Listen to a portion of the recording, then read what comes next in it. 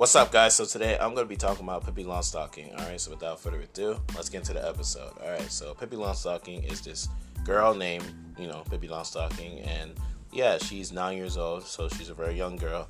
And she lives in this big house called Venevilacula, and she lives there by herself. For people who've seen the show, you know that already. But yeah, anyways, Pippi Longstocking is also a movie too. So yeah. You get two for the price of one, but which is always a good thing. But anyways, she doesn't always go on these like adventures alone, right? Like she goes on these weird / wacky / fun adventures. Yeah, she usually goes on these adventures with her monkey, which is Mr. Nelson, and her horse, which is named Horace. I know, ironically enough. So yeah, she also goes with her friends Tommy and Annika, and sometimes with their friends as well, Tommy and Annika's friends.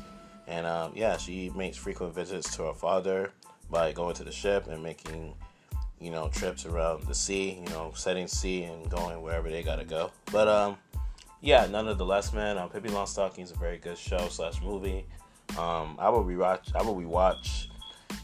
episodes from when I was younger. All right, because I was watching Pippi Longstocking when I was like in elementary school, going on junior high school. So yeah, I would rewatch episodes over and over again because I'm like, yo, why wouldn't you want to miss this? All right, like this is a good show.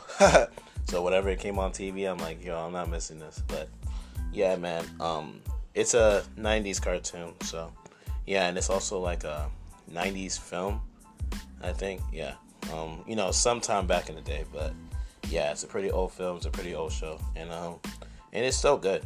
Like, even to this day, like, if you was watching it when you was younger, kudos to you, man, because, I'm pretty sure a lot of people know what that show is, but, yeah, Pippi's lucky, though, because she gets to live in the house all by herself with no parent supervision and none of that stuff. I'm like, yo, you got the life, all right? Like, you're pretty much set for life. You can go wherever you want to go. You don't have to go to school.